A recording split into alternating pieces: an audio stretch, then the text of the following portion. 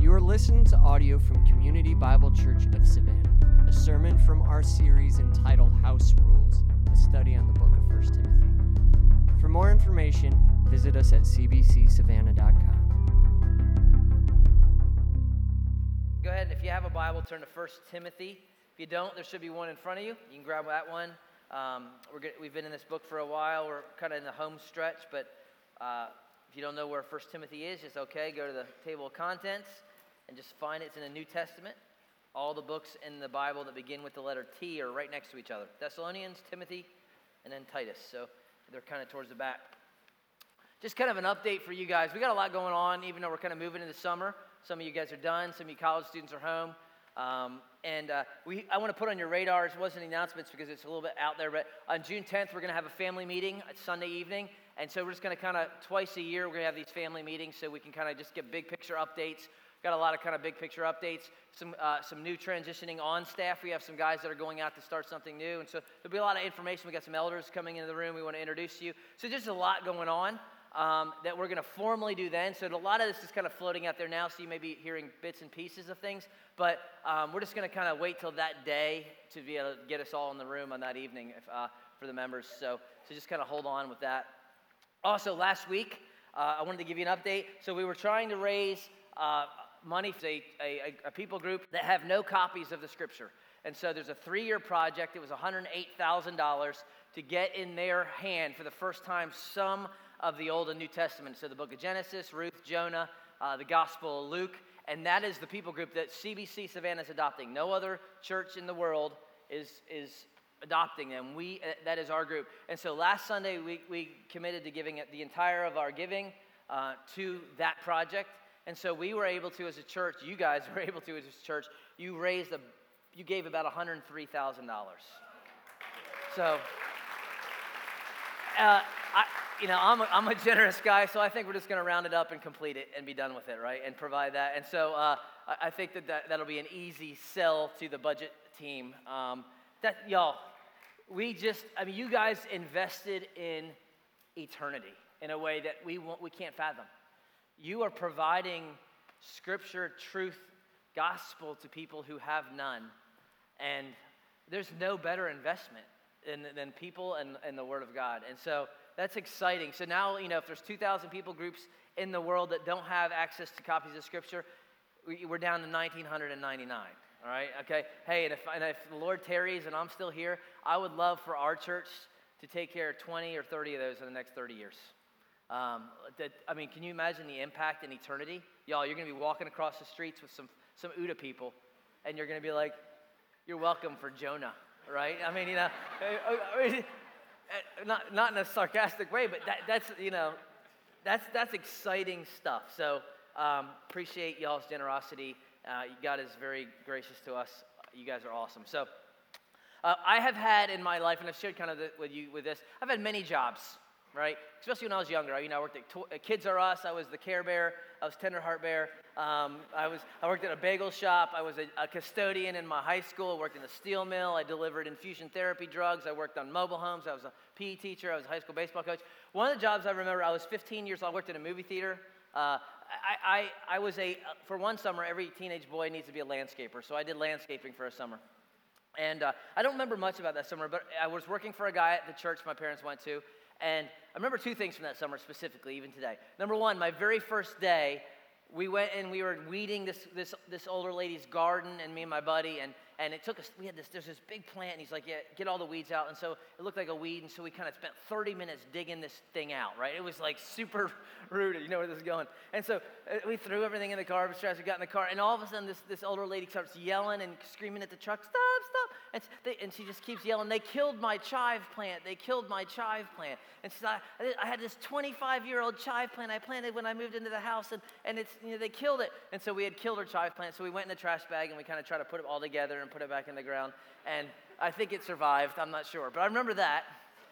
And there was another incident later on that summer where the boss, he kind of said, hey, we're about to pack up. It's 5 o'clock, and he gave me this task. Do this one last task as we clean up. And so I kind of did it half-heartedly. Didn't think anything of it. And a couple days later, my dad grabbed me. And it was one of those dad-son talks, right? I'm 15. And he grabbed me and he said, hey, this guy goes to our church. He is being generous to you, paying you $5 an hour, which is a lot of money back then. And this is his livelihood. This is his career. And when you don't do a good job, that hurts him. That hurts you.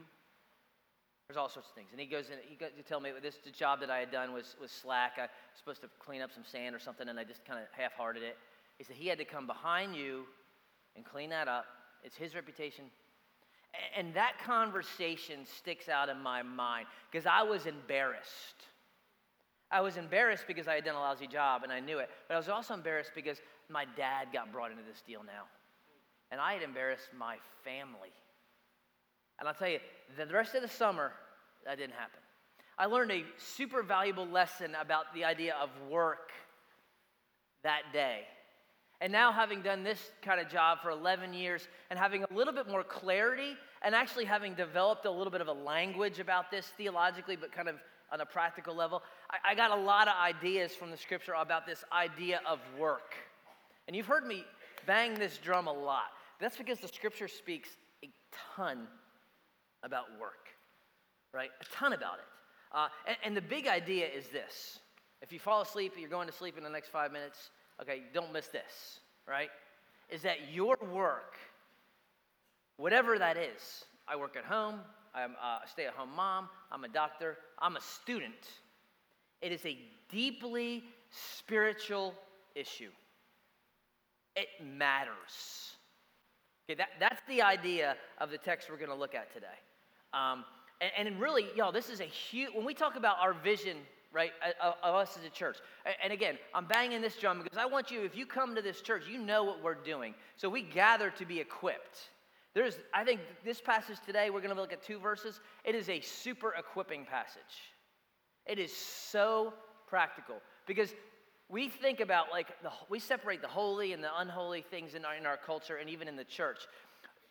I want you to see that your work is just as spiritual as you raising your hands in tenderness. You got to grasp that. And it's actually, to me, it may be even more so. Here's why. You spend maybe 90 minutes, 2 hours if you serve in the nursery, at church. All right? That's like 1/80th of your week. How much do you spend of your week working? I mean, if you're 40-hour week, you're spending 25%. But if you're a stay-at-home mom, you're like 80, 90 hours. You're 50%. And then if you're doing things at home, your work, and I'm not just talking about job, just work in general, makes up an enormous part of your life. And it is worship, and it is super spiritual. And I want us to see that it matters.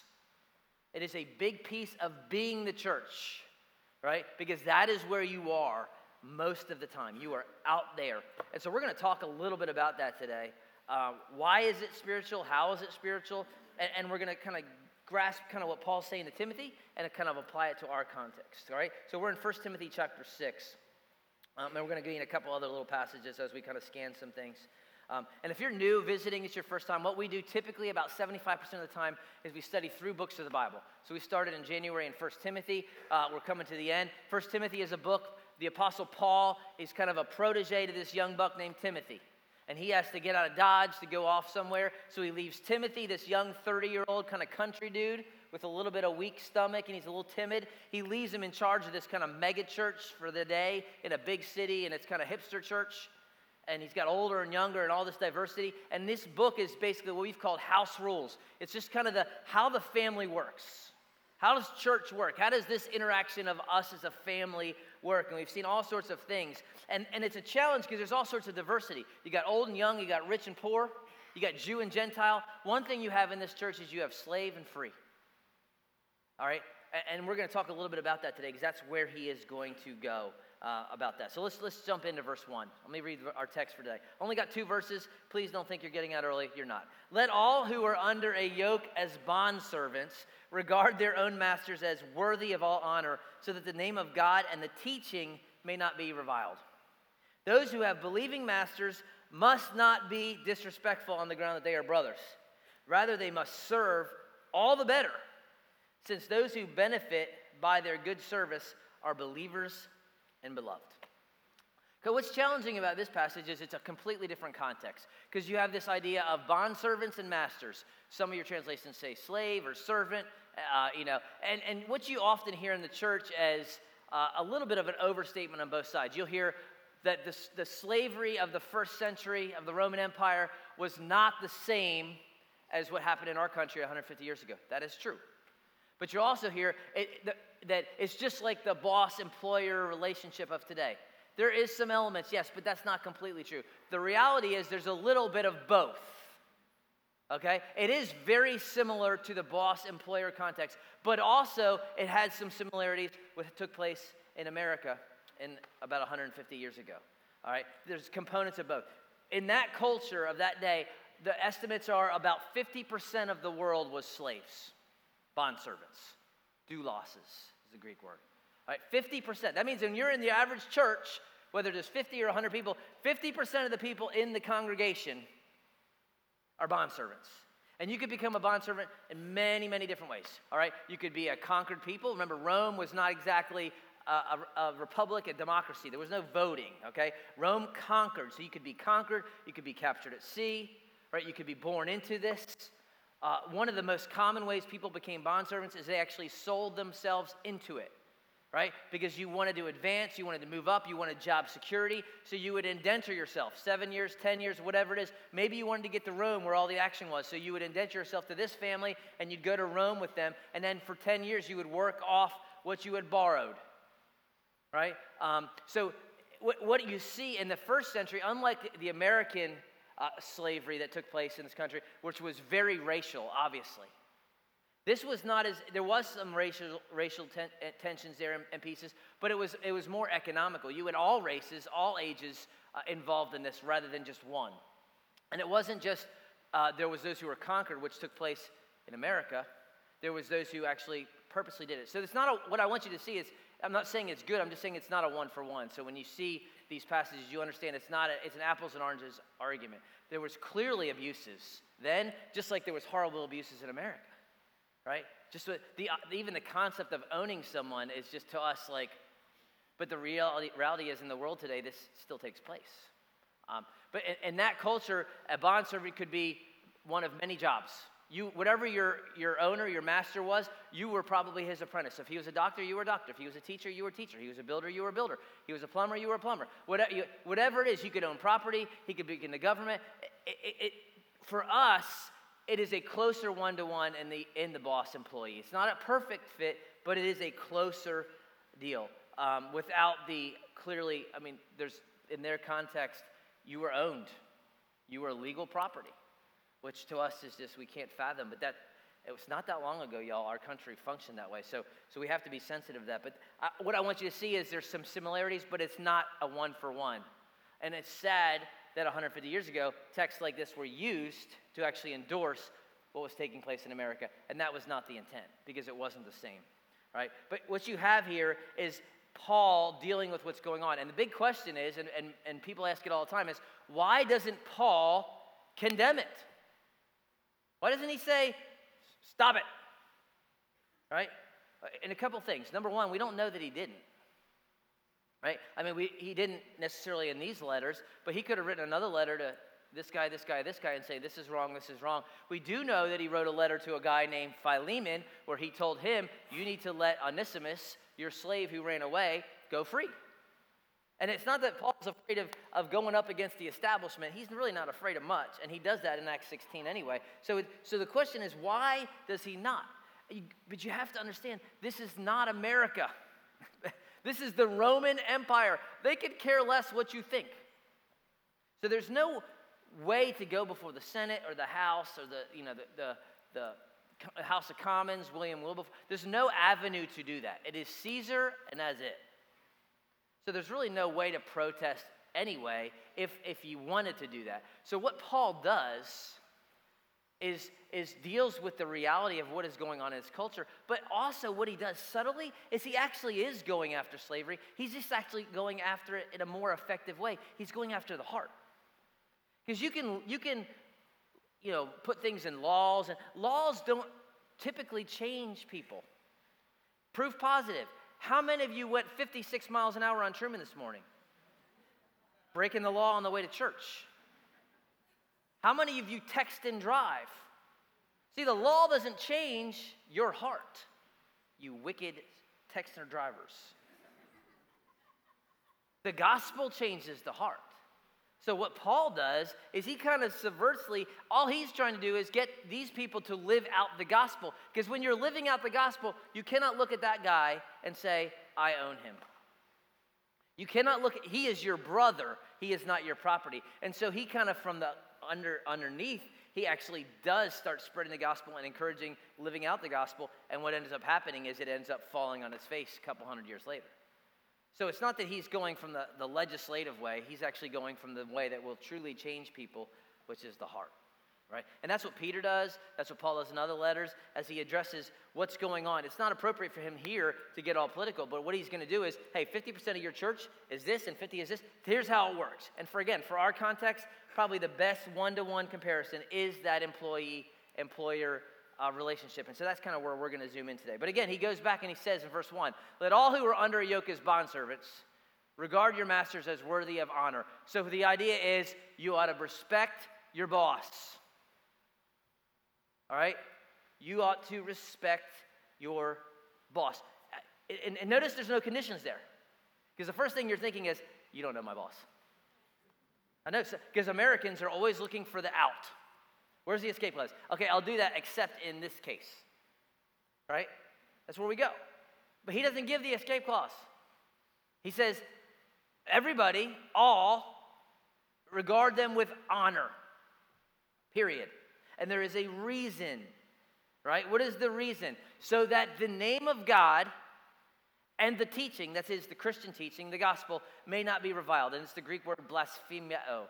We get our English word blaspheme. So what he's saying, here's the big picture principle, all right? Here's kind of the overarching principle. How you work, how you respect your boss, how you perform at school, not necessarily grades, but the effort and what you're putting in, will bring either one of two things. It'll either bring credibility or it'll bring shame to the message of Jesus, to the cross, to the gospel. It's one or the other. That's the idea. The way you work will either bring credibility to the gospel or it'll bring shame to the gospel. Right? And there's all sorts of questions you ought to be asking. I talk to a lot of guys in our church, a lot of gals that are bosses, that are CEOs, that are officers in the military, that are teachers. And questions you ought to be asking is like this. What do I do? How do I handle my time at work? Am I on time? Do I leave early? Right? Am I late for meetings? Do I follow up well? Do I email people back that I sent an email? Do I call people back? Do I show up with energy and initiative? Or on Monday morning, am I, right? Just dragging through the day. Do I take long lunches? Right? Am I under authority well? I know we hate authority in America, question authority, reject authority. Authority is a biblical idea. Right? How do you handle it? Are you correctable? Is it always someone else's fault? Well, it's not me, it's not this. Can somebody actually say, hey, you need to pick up the slack here? How do you speak to others about your boss, about your customers? All these factors. Do you complain? Do you lie? Do you exaggerate? Do you work as good with supervision as you do without? The boss leaves. I mean, high school students, this is a big one. If the teacher walks out of that room, how many people are like, I went to a college, the teacher literally would put the tests on the front table, and he'd walk out. Okay, we had an honor code. If you got caught cheating, you were gone. There was no grace. It was law. But you know what? No one cheated. But the idea was, I was like, I'm not looking up because I don't even want to see. But if supervision is there or not, do you work the same? These are all things you got to think about, right? Because your goal at work, okay, wherever you're at, ought to be, and I know this is going to be hard for some of you, to make your boss look great. Some of the bosses are like, yeah. But that should be the goal. That you make your boss, and you're like, my boss is a jerk. He thinks he's God. Yes, some bosses do. They actually do think that. They're not, but they think that. But the goal here and the idea is that your employer, your employee, the guy over you, the gal over you, whoever your super, ought to be like, where do they keep more of you? Because I want more of you. I mean, the way you show up, the way you treat, the way you're kind, the way you're this, the way I can trust you. I need more of you. Do you have anybody like you back there? That is the goal, right? Because that is a hugely spiritual issue. I know it doesn't seem like that to some of you because you have this idea of churches over here and, this is over here, all right? It doesn't feel like if I'm doing laundry that that's a spiritual thing. It doesn't feel like if I'm serving coffee or, whatever, studying for a test. That's because in our culture, I don't know where it came from, spirituality is how long you hang out at Starbucks and talk about spiritual things. That's spirituality in our culture. That it's oh yeah. We had like a great 4-hour quiet time this morning. It was great. But that's where we've gone. That's spiritual, but it's not spiritual if I'm grinding it out under the house, setting up the plumbing. And we got to get that way of thinking out of our minds, right? Because it's not biblical. I'm not saying it's bad to be doing your quiet time at Starbucks. I'm not slamming that. But I'm trying to get you to see that most people don't have the margin to do 4-hour quiet times, right? They just don't. And that's not more spiritual than you teaching kindergartners down at Calvary, right? It's not. And here's why. A couple of reasons. Number one, because Paul elsewhere tells us in Colossians 3, and again, this is very similar passage. It's bondservants obey in everything those who are your earthly masters, not by way of eye service as people pleasers, but with sincerity of heart. So very similar idea. And then in a very famous verse next, whatever you do, circle that in your mind. Whatever you do, baseball coach, homeschooling mom, small business owner, captain in the army, fill in the blank.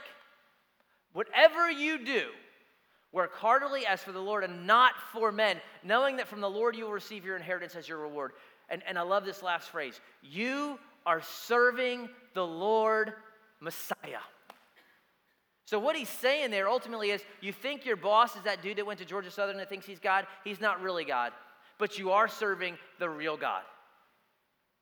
So your work ought to be heartily towards him, right? Because he's the ultimate boss. And guess what? You may get this lousy paycheck, you're making minimum wage, whatever. Your inheritance will be big if that is the mentality you have. See, Jesus brings value to your work. And now what that means is your work is actually worship. If it's for the Lord, it's an offering to him. That means it's worship. And when you are slack and you are lazy, that what you are saying is Jesus ain't worth nothing, because worship is about worth. And so when you are just saying, when I'm throwing sand and I'm not really doing the way I'm supposed to do, that's showing that I didn't think that my boss, that my dad, and that my God were worth much. It is a hugely spiritual idea. And not only that, work just in general is noble. It is a noble concept. The idea of sacrifice, endurance, perseverance, expending energy, creating, doing things, struggling. And when you are lazy, and when you do a lousy job and you're not bringing energy to that, you are proving that you are not noble. Right? That's what you're basically saying. And then when you kind of try to bring Jesus into your life and into your work, you invite your boss to church, come to Easter at CBC, or you talk about, hey, I got to go do my Bible study, and I got to go do this, and you're praying before your little meals and all that stuff. And you want to bring the most noble of ideas about a creator king who becomes a man, who serves us, who lays down his life and sacrifices and pours everything out for us and loves us and blesses us. You want to bring that in, but you won't sacrifice yourself. You want to talk about how God blesses and God blesses, but you won't be a blessing to others. You want to talk about this idea of being oriented towards something and doing something great and noble, heading towards Jerusalem and offering yourself on a cross. I want to talk about the ultimate nobility, and you won't be noble. That is what he says, it brings reviling to God. It is a hugely spiritual issue. And the result is what we see on sitcoms. Typical Christian, bunch of Christians, talk about God, can't trust him for nothing. Lie, don't show up on time, gossip, slander. And just like I drug my dad, not meaning to, but I did. I drug my dad into that whole thing, and I drug, my reputation. That's what Christians do when they don't take work seriously. It's a huge spiritual issue, y'all. I keep hammering this, but I want you to see it. And Jesus says, let your light shine before men. They may see your great good works and glorify your Father.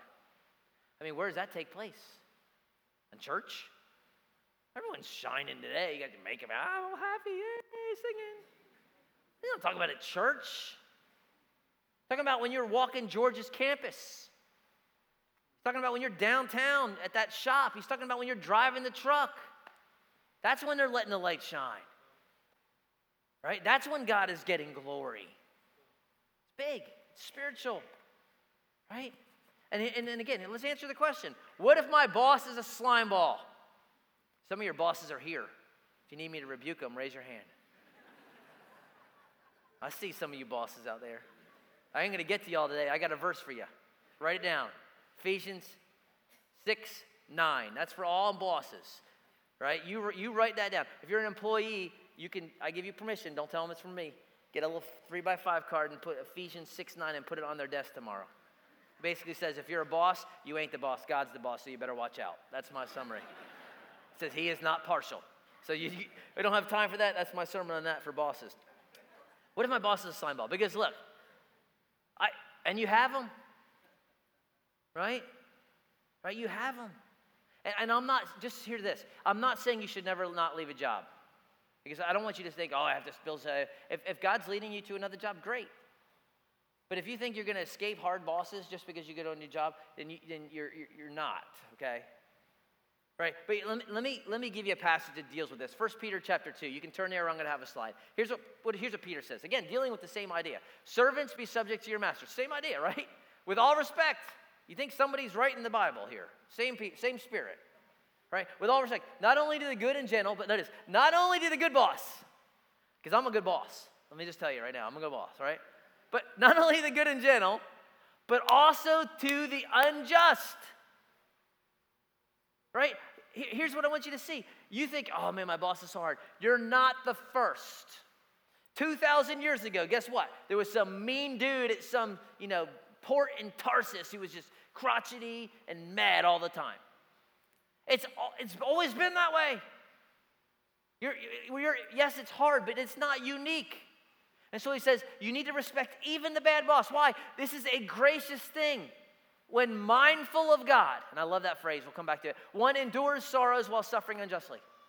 So what credit is there if when you sin and are beaten for it, you endure? He says, don't talk about how you're suffering if you're watching cat videos on YouTube when you're supposed to be working and you get docked for pay. Don't talk about how that's suffering for Jesus. But if you do what is good and suffer for it and you endure, this is gracious in the sight of God. It's not that God is happy you're suffering. Yeah, you have to suffer. But there is a way, if you endure suffering when you are doing good. You got a bad boss, you got a bad home life, you got a bad school, whatever it is. When you endure in that, it is pleasing to God. And the only way to do that is that little phrase, when you are mindful of God. When you remember, I'm working for the Lord Christ. I can deal with this cat. I can deal with that lady. I am mindful. Because there's something about enduring hardship that is revealing. It just is revealing, right? When we face hard bosses, hard situations, and we endure because we're mindful of God, it is very revealing.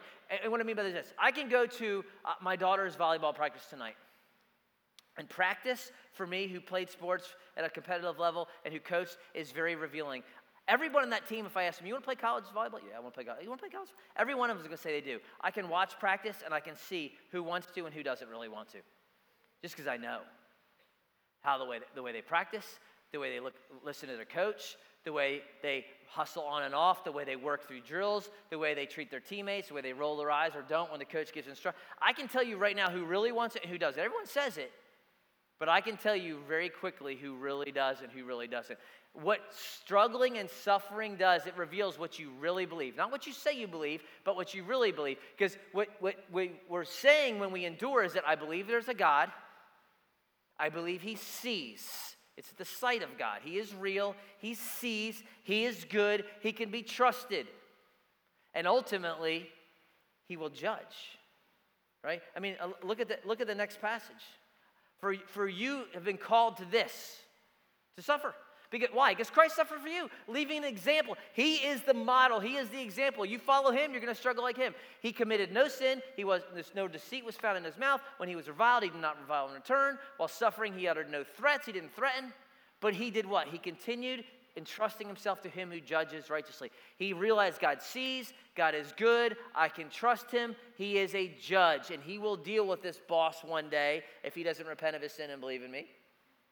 Right? And you don't need to deal with him. God will deal with him. But it reveals what Jesus believed about the Father. When you endure well, that guy that's a jerk tomorrow who's looking for you to come in and he's going to slam, when you can endure that well, it reveals what you believe about God. And I know, because it's like, well, that's not fair. You're right. Not fair. Right? I mean, you don't need to be your mom, your mom and say, life's not fair. I'm a fair guy. I'm a justice guy. I'm a firstborn. I'm a rule follower. I mean, I'm the guy on I-16 when it says get over in the left lane. I get over. And I get so mad at you cats, you rebellious cats, who get in the right lane and go a mile ahead of me and then get over at the last minute. I don't let you in. I don't care who you are. I'm fighting to keep you. I'm not letting you in because I followed the rules. I got left and suffered. So I get the idea of justice, okay, and fairness. Better than most of you. But you don't really want justice. You don't want justice. You don't want fairness. Because there's a lot more unfair than you. He goes into the next. You want to talk about injustice and unfairness? That he himself, that's Jesus, bore our sins in his body on the tree, that we might die to sin and live to righteousness. By his wounds you have been healed. For you were continually straying like sheep, but now have returned to the shepherd and overseer of your soul. The ultimate injustice of all injustices happened when you who were guilty got to go free. Why? Because he who was innocent was nailed to a tree. That is injustice on a scale you cannot fathom. So let's not talk about, it's not fair, my boss is this, I got passed over from promotion, they don't like me at work. Let's not talk about injustice. When you were God and you became sin, then you can talk about injustice. Until then, he is the example. And I know, look, I'm not saying it's easy, but what did he say earlier? Let me go back. You have been called to this. Christian, you've been called to this, right? You got to get over your prosperity theology. If I obey, everything good happens. If I do all the right things and tithe and go to church, my life's going to be easy. Who said that? Not Jesus. In this world, you will have trouble. Take courage. I've overcome the world. Right? So I'm not saying it's easy, but I am saying that that's the reality. Right? All right. So back to our passage in 1 Timothy. All right. Verse 2. And again, big idea. Who's your boss? I don't care. Honor him. You show up tomorrow, you do a good job. Verse 2. And verse 2 is very simple idea. Those who have believing masters. So that implies what? That verse 1 is unbelieving, right? The jerk boss is probably not a Christian.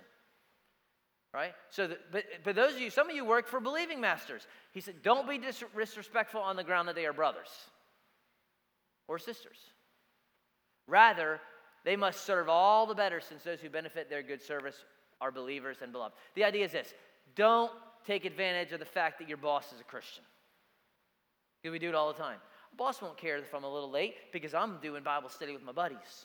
Boss won't care if I spend time, a little extra time at lunch because I'm just meeting with my community group leader. What's he going to say? I'll go tell Pastor Bill. I'll tell you what Pastor Bill will say if he comes to me. I can tell you right now. You don't want to know. The boss won't care if I take a few days off because I'm going to go do a missions trip. And he's not going to charge me vacation. And look, he may not. That's great. But he's saying don't take advantage of that situation. Right? Don't get all mad. Well, he's a Christian boss and he's making all this money and he should be paying me more. Don't get all bitter and mad and out of shape. Don't take liberties and presume on them if your boss is a Christian. Don't go to a business that has a Christian business owner and expect just because they're Christian that they're going to give you the 50% off discount. If they do, great. Praise God. But don't go in thinking, well, I'm a Christian, he's a Christian, he should sell to me for cost. We presume too much sometimes. And he might, and that's great. She might, that's great. But don't expect it just because you're Christian. He says, actually, you serve all the better. You ought to be even more diligent. Why? Because those who benefit by their good service are believers and beloved. If you do a rock star job and make your boss look good, guess what? He's going to be blessed, which is the goal anyway, because you're supposed to love your brother, and love means wanting the best for them. But let's assume that you rock it out and he starts making more money. Guess what he might end up doing? He might end up being one of the guys who gave 10 grand last week for the Basoto people to get the word of God. He's advanced the gospel because you rocked it out at work. And you'll get your reward one day in heaven, which is a lot more than 10 grand. The point is this: if you're Christian, if boss is a Christian, I want to make him look great. I want to make Jesus look great. Right? And I know that there's some of you have bosses that's like, oh, they say they're a Christian and they don't act like it. That's when you entrust yourself to a faithful creator and doing what is right. That's when you say, hey, God will deal with him. I got to do my part. It's not complex, but it ain't easy. And I get that, right? I get that. But your work, big picture, the way you honor your boss, the way you show up tomorrow, it is spiritual and it matters, y'all. It just does. And I want us to see that. Because what I really want is I want employers calling me and saying, do you guys got anybody at your church that's like looking for a job? Because I would love that. Because your reputation is rock star. That the business owners in here and the construction workers and the cops and the soldiers and the school teachers and even the teenagers. I want the teenagers to be like, man, you great team. They kill it. That's what I want. Not because I want it to look good, because it makes Jesus look good. Right? So let me give you some thoughts. Just why work matters, big picture thoughts. Some are very generic. And understand this, I taught the men this past spring in six sessions in the morning, 6:30 in the morning. We had about 30 guys show up in the beginning, and by the end, after time change, there's like 15 of us. But we recorded all of them but one, and they're on our YouTube channel. And so if you want to go back and get a little more depth on some of these things, you're welcome to go do that. But let me give you 3 big picture ideas about why it matters, and just even a little bit more practical. And here's the first one: is that work shapes your character. Because ultimately, work is a mild form of suffering. Since the fall, now work is pre-fall, but it's a mild form of suffering and endurance and struggle, right? Since the curse of sin, it's not easy to close the deal, and there's rain when it should be nice out and I can't work, and there's all sorts of struggles that we face. That's one of the ways in which God sanctifies us and shapes us as our character. It teaches us to struggle. It teaches us to endure. It teaches us to be under authority. Here's a big one. It teaches us humility. And when we blow it off as if it's not important, we are actually blowing off one of the main ways in which God sanctifies his people and changes and molds his people. Right? It's a huge idea. Right? And so don't blow it off. Let God use it and teach you and all these things. And let me just address, again, I've done this 1,000 times, but it's such a big deal, and I see it more and more, is parents. Parents, please teach your kids to work. And we've talked about from 0 to 6, you ought to be in the home establishing authority. The idea that there is someone who's over you and that they can follow instructions. But from 7 to 13, and the ages are a little bit, fuzzy, but from 7 to 14, man, they ought to be developing responsibility. Chores, this, that, the other thing. Because when they're 14, you want to start facilitating independence and getting them ready to get out of the house, because you ain't coming home at 22, 23. You got 2 weeks to find you an apartment. And that's the idea. And we want to facilitate independence. But see, some of you are, because you failed to establish authority and develop responsibility from 0 to 13, now you're having to squeeze down a 17-year-old's freedom when he's almost a man or he's almost a woman, and you have to treat them like they're 4 again because you didn't get them up front. And they're not ready to go out. And you got to start. I know some of you are like, man, I got a 23-year-old. Hey, get him a job, kick him out. That's what I'm talking about. But the idea of teaching them responsibility, chores, doing things, work, struggling. We have a culture of parents. It's my generation. It's our weakness. We try to rescue our kids from everything. So if the kid gets a bad grade, what do? Email the teacher. Why is my kid not passing? Because he's slack. And we fight for a good grade. Kid's not playing on the team. Got to call the coach. Make sure my kid gets equal playing time with him. Blah, blah. Really? Why don't you tell your kid to get in the gym? Right? I see it all the time, and it drives me bonkers, right? I mean, it just does. Where parents are calling this, and they're not letting kids struggle. Your kid wants to go to camp. You know what? You shouldn't stroke the check for them. You should get their tail out there to work. Go paint some daggum doors or something, whatever they're painting next week. They want to go to some trip to somewhere. Great. I'll pay 50%. Get out there and get a job. Some of you are just making it too easy. And what happens is we have a generation of college students that have experienced nothing. They know how to do nothing. They think they know everything because they've gone to class, and they get all mad at their parents who don't get involved in all these things that they're doing, even though the parents are the ones stoking the check and sending them to school. Have I got your attention yet? I'm a little fired. I'm way off task here. But I'm just telling you, and young folks, I'm not bashing you. I'm just trying to get you ready for life, because when you get out of school, there is no participation trophy. And if you have not prepared your kids for struggle and endurance, they're going to face a challenge and a hard boss, and they're not going to get hired out of college, and they're not going to be, Dad, I graduated and they didn't hire me at $120,000 a year. I got a college degree. And they're going to have no clue how real life works. How did they learn that? From work. It teaches humility. Here's another benefit of teaching of work and struggle is that humility is required for spiritual growth. Some of you are going to send your kids off to Talavo at high school camp in a couple weeks. That thing is about as good as any camp I've ever seen run. But I can tell you this, if they come with an arrogant spirit and an arrogant heart, I don't care how good the teaching is, how good the worship is, how good the Saturday night dance party is. They ain't going to learn nothing. Because you can't learn if you're arrogant. And if you're just like telling the kids that they're basically little gods and everything they want they get, what are they going to? They're going to learn a spiritual life. Why do they need a big God if they have an arrogant? Well, I don't need God. I got everything I need. I'm just telling you, it's huge. Boys and girls, little boys, little girls, they need to both do it, because Lord willing, dads and moms, your little daughter one day, if she's going to walk down the aisle, you're going to walk her down the aisle of a young man, and you want her to be strong and to understand that she's to bring strength to this marriage. She's a partner. We talked a little bit about this, and add strength to this relationship. And if she's never done anything for herself, all she got is a car when she wanted a car, and this and this and this. This guy is in trouble. Trouble with a capital T, because he's busting his tail for $42,000 a year, and she wants a new Beamer, and she wants to live on the water, and they're 26. I'm just telling you. All right, that's point one. I'm done here. And hey, if you're a student, let me tell you this too. School matters. I'm not saying you got to be a straight A student, because some of you don't have that in you. I didn't. But I can tell you this, there's something, I know you might never use calculus again, and you might never write a paper on the Peking Man or Mesopotamia or whatever. But here's the thing, if this is the task that God has in front of you, it matters. And you ought to do it as best as you can, right? There's something about serving in obscurity, about being under authority, about excelling in the thing that's in front of you that will get you ready for the next thing. I'm just telling you. I know that, most of you don't care about chemistry and balancing chemistry. I don't either.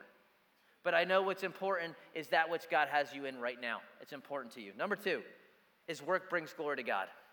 Bottom line, you're created in the image of a God who works, who creates, who makes. And he created this earth with plenty of potential. He doesn't make it finished. You can read the Genesis 1 and 2. He kind of gives it all sorts of potential, and he says, now, man and woman, you guys do great stuff. That's how we get iPhones. That's how we have doctors who do these great surgeries, and we create buildings and stuff, because it has all sorts of potential, and it's your job to bring it out.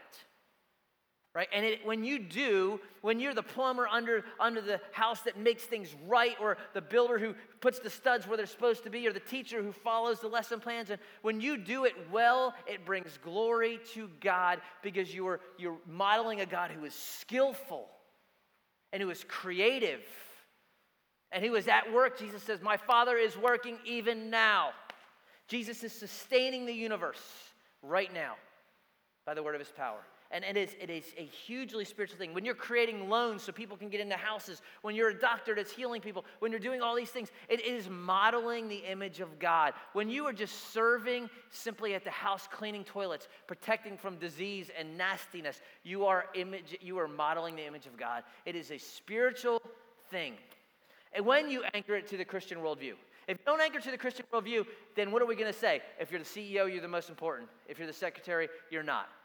That is a very humanistic worldview. The Christian worldview says, I'm going to be the best secretary because my boss is Jesus. And makes everything have value. Typing, making phone calls, making deliveries, it's all value. The culture has sold you a bill of goods saying that your job can be the ultimate fulfillment, the ultimate this. But Christians have said, no, it can't. Only Jesus can. And we've completely downplayed the value of work. And I would say it's true that you can't, your soul cannot be carried the weight of work. But I would also say this, don't downplay it to the point where it doesn't matter, because it does matter, and there is fulfillment in it because you're carrying God's image and you are working. Guess what you're going to be doing in the kingdom? You're going to be working. You're not going to be singing the entire eternity. All right, didn't we just sing Crown Him with Many Crowns like 10 years ago? You're not. You are going to be doing things. The difference is it won't be work. I don't know what even that means.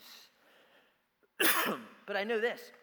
You are going to be doing something because that's what you're created to do, because that's what God does. It brings glory to God. Third and last thing is that work creates credibility for the gospel.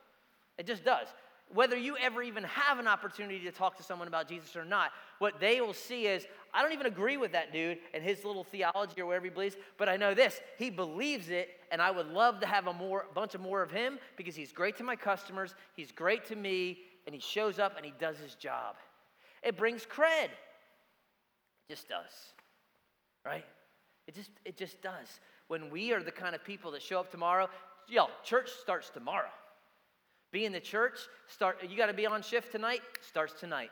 That's being the church. I want you to see that. Are you getting this? And nod your head if you're grasping this. This is important. That is important too. And that is where we make disciples. That is where we see fruit. That is probably the best pre-evangelistic opportunity you have, is showing up and doing a rock star job. Then you have credibility to say, you know why I do a great job? It's because I have a God who I serve, and I just want to be great for him, right? And so maybe some of you need to go back in with a renewed fervor at work, even though you hate your job, and that's fine. Go start searching for another one, and while you're there, you're going to kill it. And maybe you need to apologize to some people, and maybe to your boss. Rethinking, am I adding to the glory of God tomorrow? Am I giving credibility to the gospel, or am I stealing it? That's what you got to ask. Great questions for us, right? Starts tomorrow, y'all. Not now, it starts tomorrow, right? And that is just as holy, just as spiritual as you reading your Bible for 4 hours at Starbucks. That you were created to do, to glorify God in your work. Work matters. It shapes and grows us, brings him glory, and it gives you credit for the gospel. I'm late. Let's sing. Stand. But I can tell you what, your high schoolers are doing chores this afternoon. I guarantee it. Let me pray.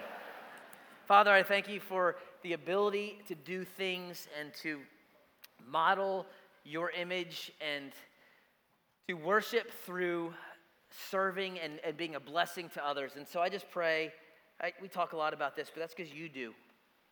I pray that we would be a group of people, and some of us are struggling, we don't like our jobs, our bosses are hard, and I am sensitive and get that. But with a renewed fervor for the glory of Christ and to serve the Lord Christ, that tomorrow, tonight, wherever we would show up, maybe we're just working at home, but we would see that as we serve little kids breakfast and make lunches and we clean up, that we would see even that we are serving the Lord Christ. There's value, it is worship, it is good. That would be our mentality, that we would truly be the church, and that would be a way we do it. Thank you for modeling sacrifice to us in the gospel of giving away everything for the sake of others. We pray it in Jesus' name.